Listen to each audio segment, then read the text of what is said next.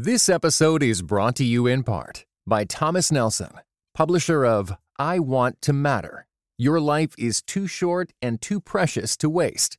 Written and narrated by New York Times bestseller Kathy Lee Gifford. Available now everywhere you get audiobooks. Ever load up Google Maps and think, nah, I can do better than that? It's the humans versus the computer algorithms and me versus Adam, right now on Device and Virtue.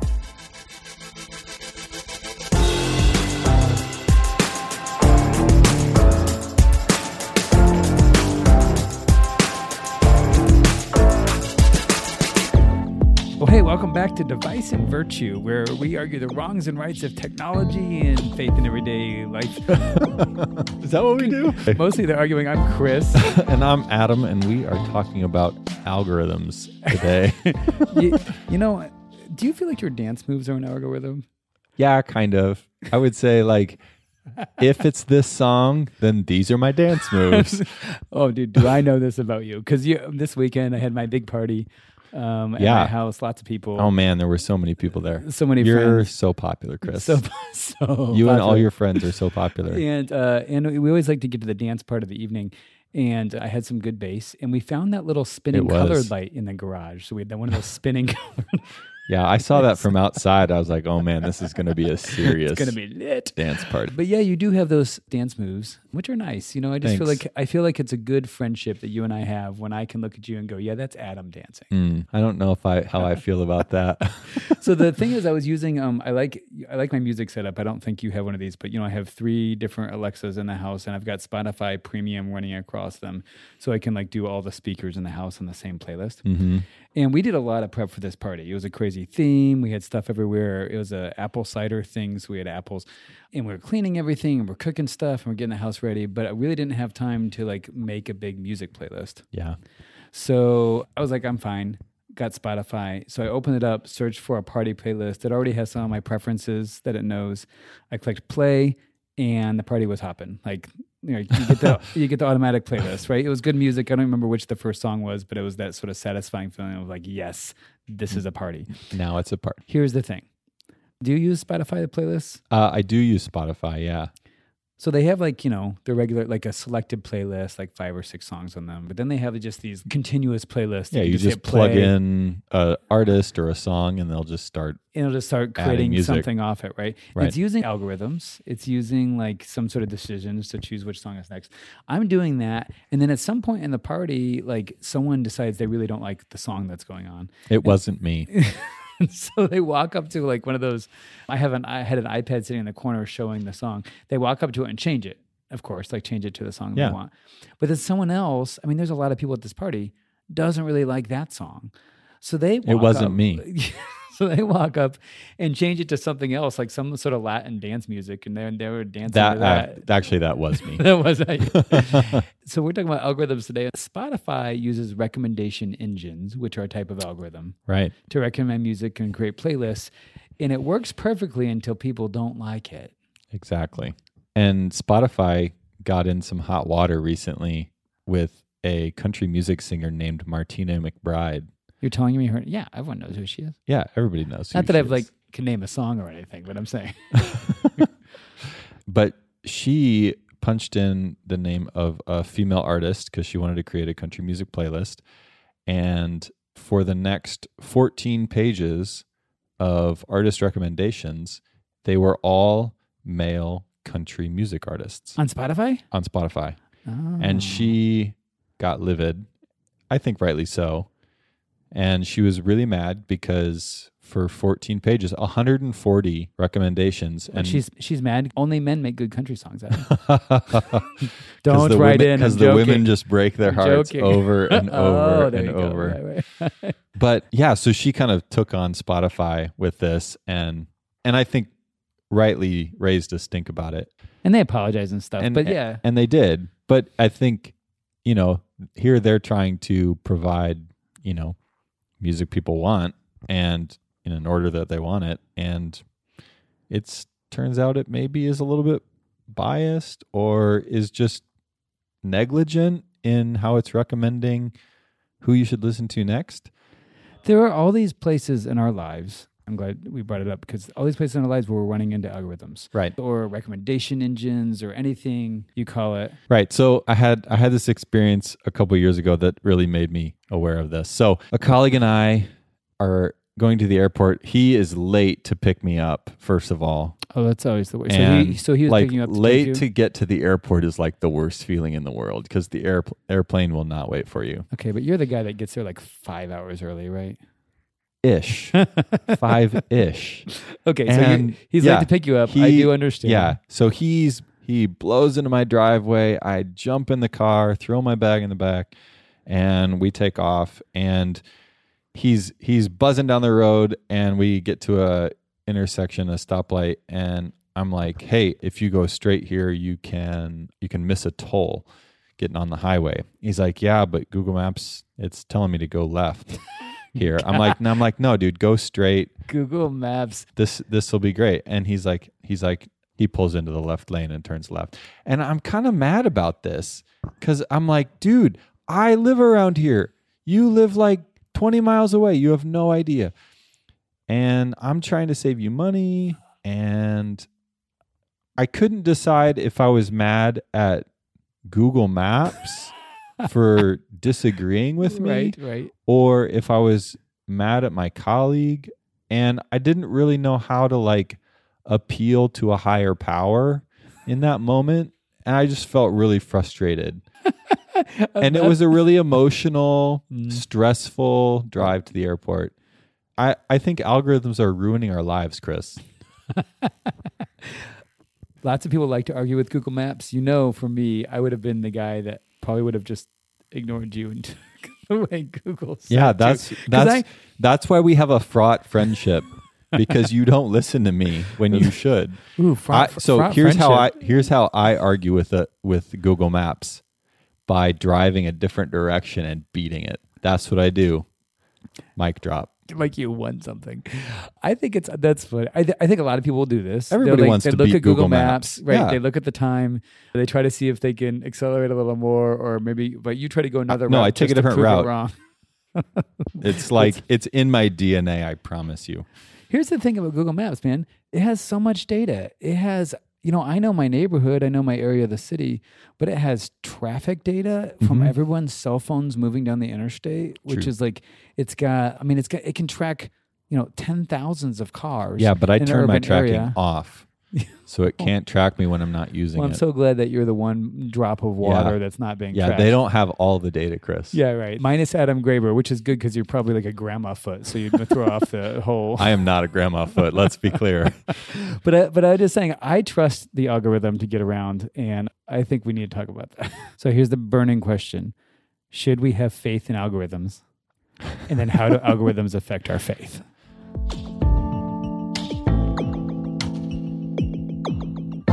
All right. So first, I think we should just like quick define like what an algorithm is. And this is like my understanding, so you can correct me if I'm wrong. It's not like you and I are not out there writing algorithms, but yeah, I have a little more coding experience, but Okay. yeah, go for it. All right. Well, my understanding on a really basic level is that an algorithm is a series of if-then statements. If this, then that.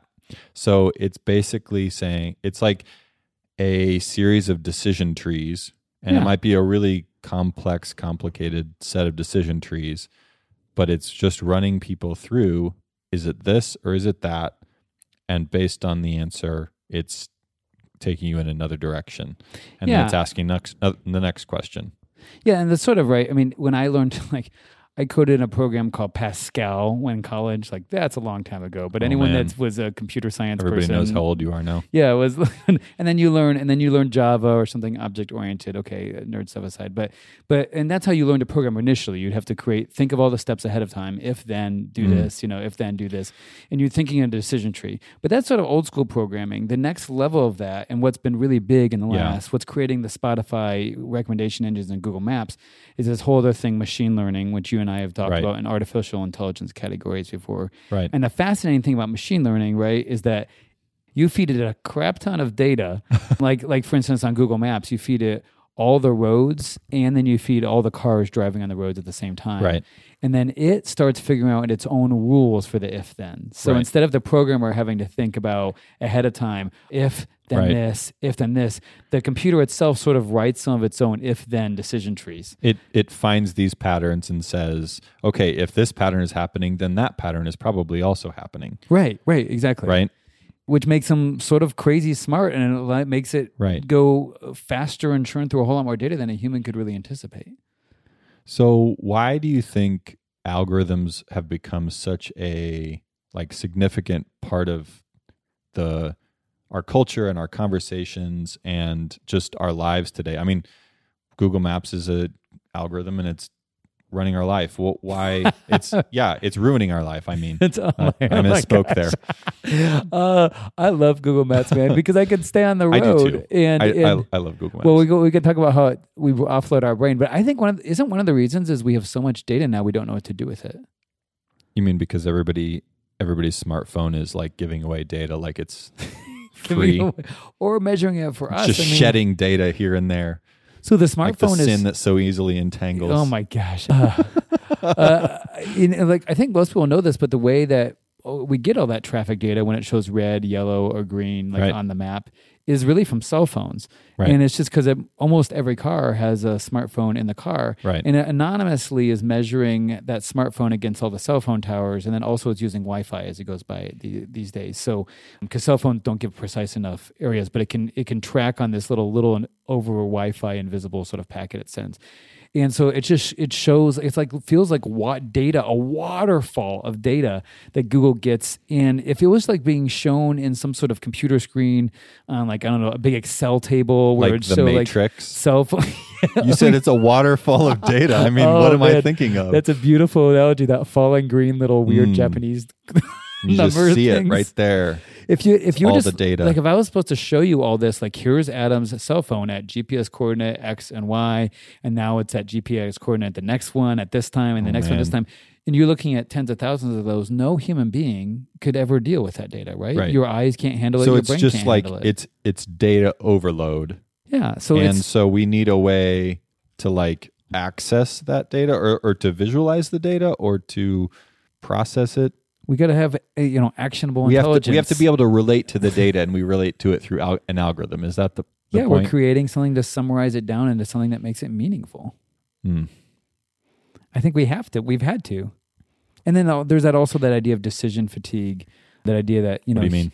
Well, algorithms are making decisions, right? Like Spotify is saying, "I think you'll like this one next," and it just plays it for us. See, that's what I don't like. I'm like, no, I'm making the decisions. I'm going this way. I'm going straight. I'm not turning left. So, but how would you know that, right? Like when you're looking for a playlist, Because I've been there before. That's exactly right.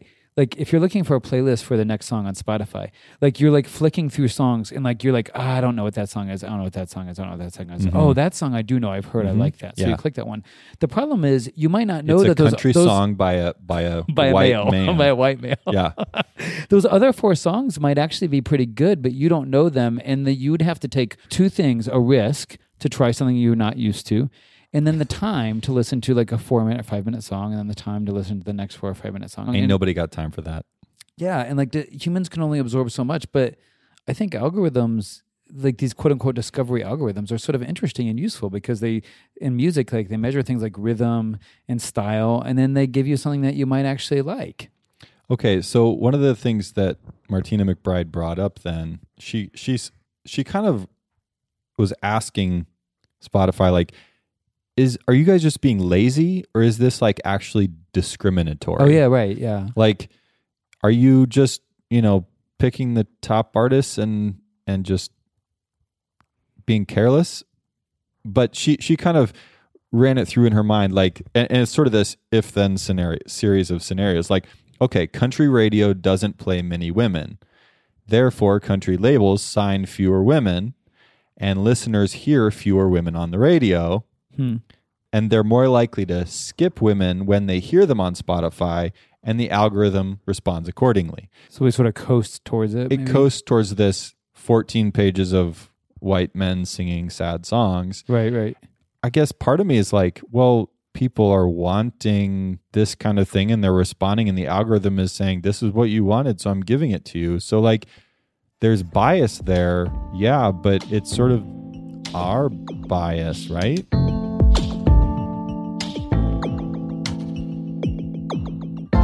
So there have been a lot of stories in the news about the way algorithms are hurting people way more seriously than like Spotify. Right. One of the ones that you and I were looking at was that one by MIT that was talking about incarceration, right? There's this algorithm that some judges are using, some courts are using to decide whether someone, when they're arrested, is likely to get arrested again. You know, should they let them out on bail while they're waiting for the trial or not? And it, you know, sort of gives a score based on who they are, past experiences, what neighborhood, and says, hey, they were like 50% likely to like commit a crime while they're out on bail. Right. And I thought the article was fascinating because it had some interactive graphs in it, and I feel like people should go check it out because judges are relying on it. I'm like, the big mistake it was making is it was more likely keeping black men in prison, but then when you actually looked at how many people recommitted a crime during that time, it was again biased against black men. Yeah. And they didn't even put race in the algorithm. Right. They tried not to do that. Well, it's not legally allowed to account for race. So they even so, it's still misjudged people on a regular basis, and that's hurting people's lives. That's unjust. So Amazon, they love algorithms, and they decided they wanted to use algorithms to help them hire new programmers. And so they took 10 years of HR history, and they uploaded all of the resumes and cover letters and background data that they had on these people. And they looked at who they hired, who they didn't. And the algorithm and the machine learning started to say, okay, if it's this kind of person, we're not going to hire them. If it's that kind of person, yes, those are the kinds of people we hire. Well, what it found was it was predominantly, surprise, surprise, just like country music. It was a bunch of white men. Oh, gosh. And women and minorities were being excluded almost entirely. And it became very obvious in the way that the algorithm was surfacing. So much so that Amazon actually pretty much abandoned this algorithm because it wasn't representing their values. Right. And yet, that was representing the last 10 years of their values and the hiring practices that they'd had over the past 10 years. So the question is, I think what you and I are both trying to hit here is the algorithm wrong, or is the algorithm showing us something about people when the people actually are biased themselves? If racism was already there, it's coming out in the algorithm. We're just noticing it more. And the algorithm could be like a fun mirror of human nature. So like if the human nature looks in the mirror, it starts seeing itself in the algorithm, but it sort of bulges out and it magnifies weirdly certain things about ourselves. It exaggerates certain characteristics. And we're starting to program in these things, and then we look at our algorithms and we go, whoa, why did it come up with that? That's crazy. And then like, oh, maybe we're seeing part of ourselves. Mm-hmm. Yeah, and I think they're taking this data in and saying, oh, these disparate systems that have sort of ambiguous patterns that we really can't see, the data's pulling it all in, distilling it. Oh, these are the patterns that are happening across society. This is what's happening in the prison system. This is what's happening in the hiring system. And it's happening in the medical system too. So this is just another example. They found that wealthy white people go to the doctor more frequently than poorer black people. And insurance companies were trying to figure out, okay, how can we use algorithms to save ourselves money and also save other people money? And they found that, well, if we can serve these wealthy white people earlier, we can actually prevent health problems down the road. So they were favoring the white people, and the black people who aren't tending to go to the doctor as frequently are actually getting less service, even though they should be getting more. There was a group in Boston that was using it, and they started to notice that it was pointing them to a zip code that was a really wealthy zip code in the Boston area. And they started to scratch their head about that and wonder about that. And I think the point I want to make here is it required a local knowledge that an individual has that the algorithm doesn't account for.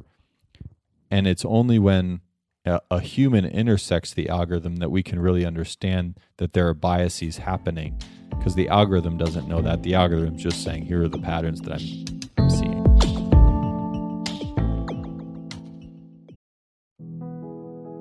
This episode is brought to you in part by Thomas Nelson, publisher of Grieve, Breathe, Receive. Finding a faith strong enough to hold us. Written and narrated by Pastor Steve Carter. Grieve, Breathe, Receive. Those 3 words became a profound mantra for Steve Carter during a season of deep healing, the kind that comes after painful trauma. Grieve, Breathe, Receive is available everywhere audiobooks are sold. Visit thomasnelson.com/audio to learn more.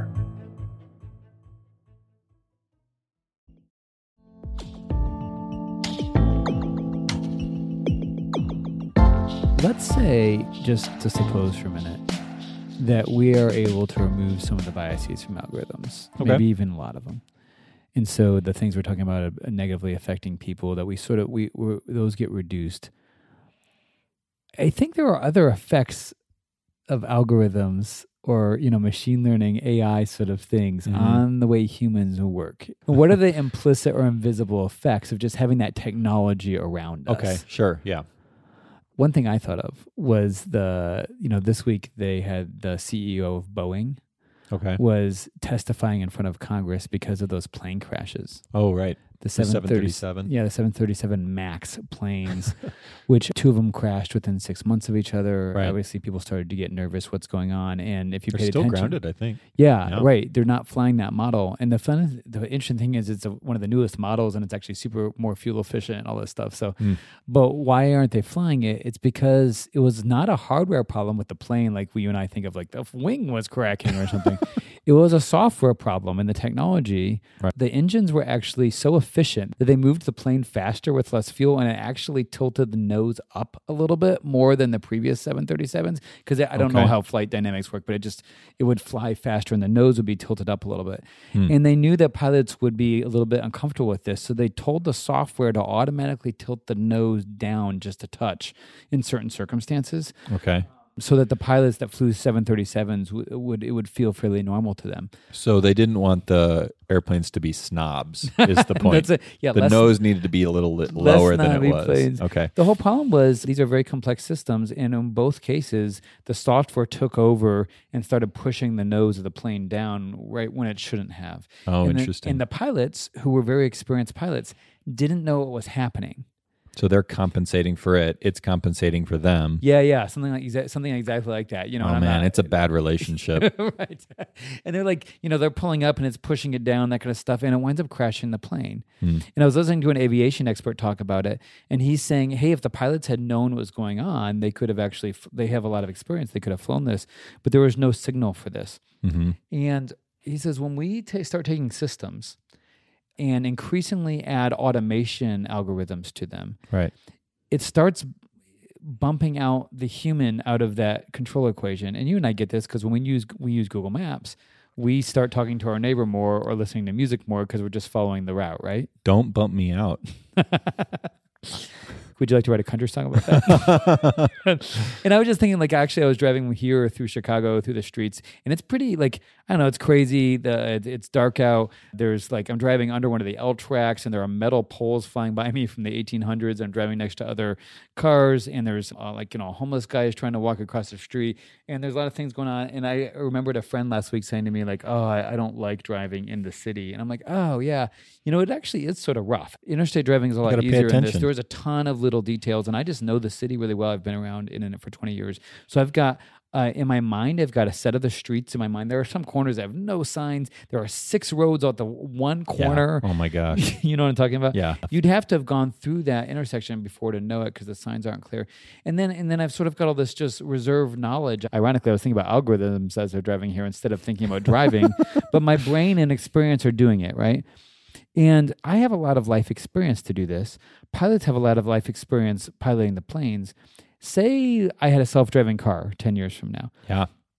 And it did a lot of that stuff for me, But then say suddenly it lost control and I'm supposed to take over. Mm-hmm. I wouldn't really have that knowledge or experience. Yeah. My brain would be too puffed up from reading all the books I've been reading and not really knowing how to drive. Do algorithms, just like pilots or me piloting through Chicago, start Kind of a brain drain well, they make us or a less, skill drain. less good at that skill. Less good.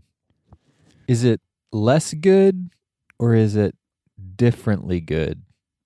Like, does it just mean that we get good at different things rather than driving? I love it when you make my arguments for me. That's what I was going to say. Because it does. It shifts things, right? Some people could see it as a loss. Humans are not learning X or Y. Like the lack of handwriting in schools because we all type. I think maybe we're learning different things. Maybe if a decision algorithm is driving, I do get to read more books. Yeah, and I guess I wonder though if it's shifting our attention, it's shifting our practices into other spaces, and that can be good and bad. It can be both of those things. I guess it shapes what we're paying attention to and what we're spending our time getting good at. And that for me becomes a more ethical question, a more moral question of like where's my attention going? What am I practicing to get good at? How is it shaping me spiritually? You know, is driving a car a spiritual practice? Not necessarily, but I think algorithms are they're kind of guiding us away from certain kinds of engagement and maybe towards other kinds of engagement, and we need to be thinking a little more critically about what's this inclining me to engage in or disengage from.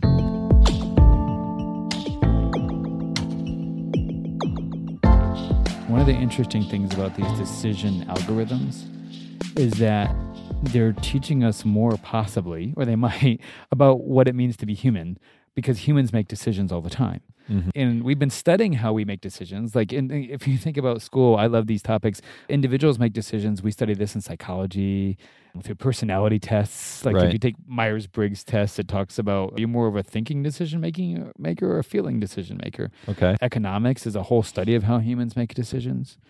Communication theorists, especially OrgCom, they sit around and look at like business meetings. You know, when you're in a room, the dynamics. Yeah, and with a whiteboard, and you're all talking about something, and someone goes, "Well, I think we should do this," and someone else just sort of sits there quietly, and someone else says, "Well, that's a really good idea, Jane." You know, like these are like groups have these actually really complex processes to them. And sometimes if you've ever been in an office and you've gotten to the end of a decision, like, how the heck did we get there? I didn't like that. It's one of those things that turns out it's pretty mysterious, and that's why we study it. I think that one of the positive effects of algorithms is that we might start noticing even better how complex humans are at this. You mean because it's like forcing us to pay closer attention and to like codify it? Yeah, a little bit, because we notice it outside ourselves. So algorithms are sort of changing our relationship to our decision making itself. I guess, so if it does get codified into these algorithms and then the algorithm sort of goes off into the ether, doesn't it kind of become a black box though of like unknown reasoning, and we're kind of unclear about why is it making this decision? That seems like it's one of the big problems right now, right? People are talking about it, showing us doing a decision. We don't know how it got there. Yeah, I mean the 737 MAX, the pilots didn't know that the plane was making this decision, and they don't know what's going on inside this black box of algorithm. It's like it's doing something smart, but it's not letting the human in on the secret. The programmers aren't the pilots, and they're making decisions for the pilots. Yeah, it seems like what we need to do is this idea of assistive AI, where machine learning or artificial intelligence does the things that would be annoying for a human to do, but then it gives you information about it and doesn't actually make the decision for you. Do you think, though, that ends up like with data overload again, where the algorithm sort of giving me all the or decision fatigue, like how what I'm this saying. This is the reason I'm making the decision. Do you agree? I guess so. Click OK or cancel every time. Yeah. Oh my Okay, gosh, so many push notifications. I can't even handle it. Yeah, you're right. I think it actually It's is like a problem. it's like an extrovert that's externally processing every single thought in their mind. I can't do that. Although it's like even with the bias thing we are just talking about earlier, it's showing those decisions more is going to what's help us get over that stuff. Yeah. Maybe. Right. Martina McBride's like, is this lazy or is it discriminatory? I don't really know because it's a black box. Well, you and I clearly are erudite enough to have solved the problem for programmers. So they need to show us the decisions, but not too many decisions. Show us the data, but not too much data. Yeah, you need to decide which decisions we need to decide about.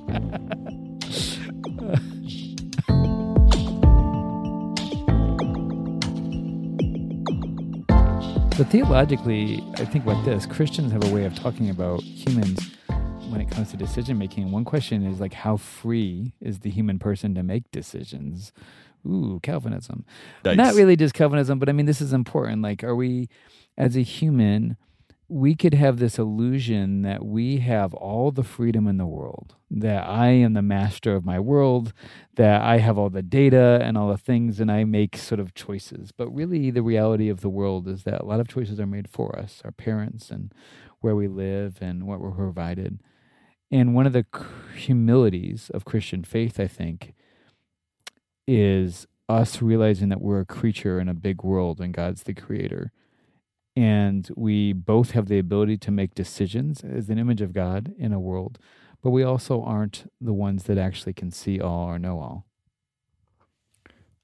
So are you saying that when I was trying to tell my colleague where he should go, that I was being arrogant and proud and refusing to accept that I was in the passenger seat? I just really think you should do the podcast by yourself at this point because you're just getting it right so often. I'm so glad to know that. Yeah, I mean, can I just say that, like, maybe it's a little bit proud to, like, think that you know more than all this data collected and sorted through? Yeah, I understand what you're saying, and I certainly understand the sort of fault in thinking that I personally have more knowledge than all of the Google programmers who made Google Maps. Totally agree. However, they don't have the personal local knowledge that I have in the same way that the Boston healthcare system recognized, oh, this locale is a ritzy location, and they have a local knowledge that illuminates the bias of the algorithm that all of the programmers in their sort of abstract space don't know about. I know how to get on the highway without having to pay the toll. Gosh, I was going to accuse you of wanting to bite from the tree of knowledge of good and evil and knowing everything, but the local knowledge point might make sense. What do you mean by the tree of the knowledge of good and evil? Just the idea, it was when I was thinking about this, the idea of the inscrutability of God. Oh, no, not another big word. You know, this is a common Reformed category, right? Oh, no, not another Reformed category. No, we were okay with everybody. We like, but I mean, the idea of the inscrutability of God comes from Scripture. This idea, you know, from Isaiah, a lot of people know this verse, "For my thoughts are not your thoughts.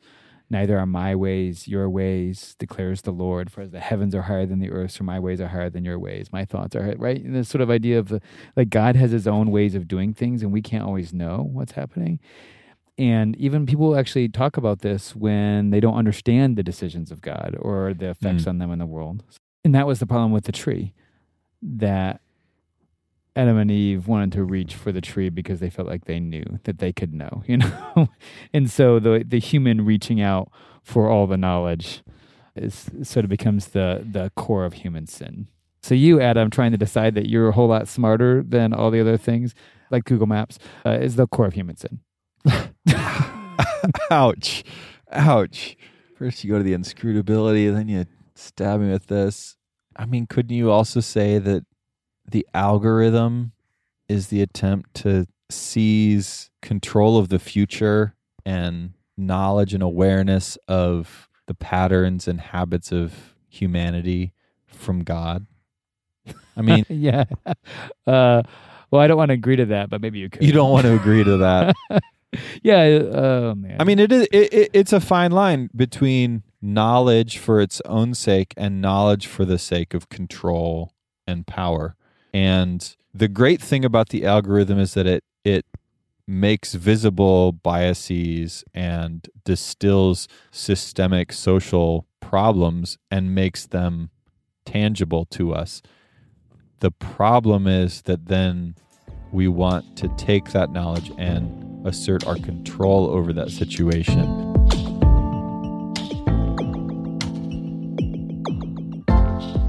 Okay, Chris, enough about algorithms. Let's get to the real reason that people listen to this podcast. Is it vice or virtue? I bet it's vice or virtue. I bet it's vice or virtue. I bet it's vice or virtue. I bet it's vice.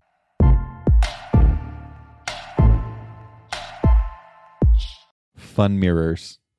Fun mirrors.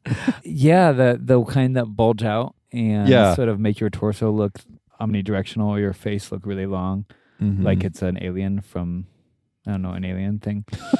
I think fun mirrors are ridiculous.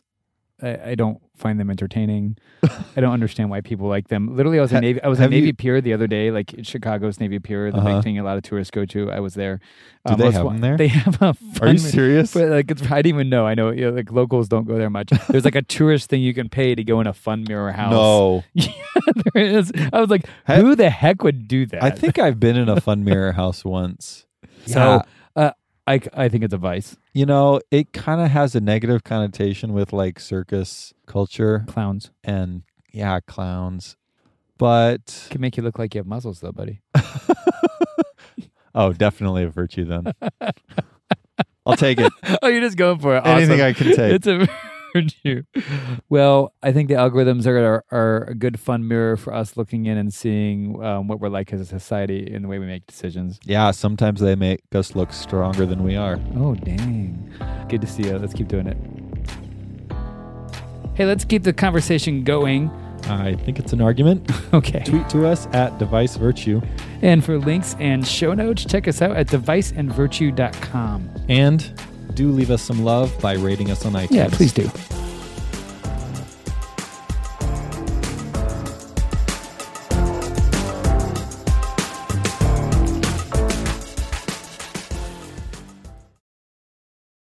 This episode was brought to you in part by the Lord of Spirits podcast. Many Christians yearn to break free of the influence of secular materialism and to understand the union of the seen and unseen worlds as made by God.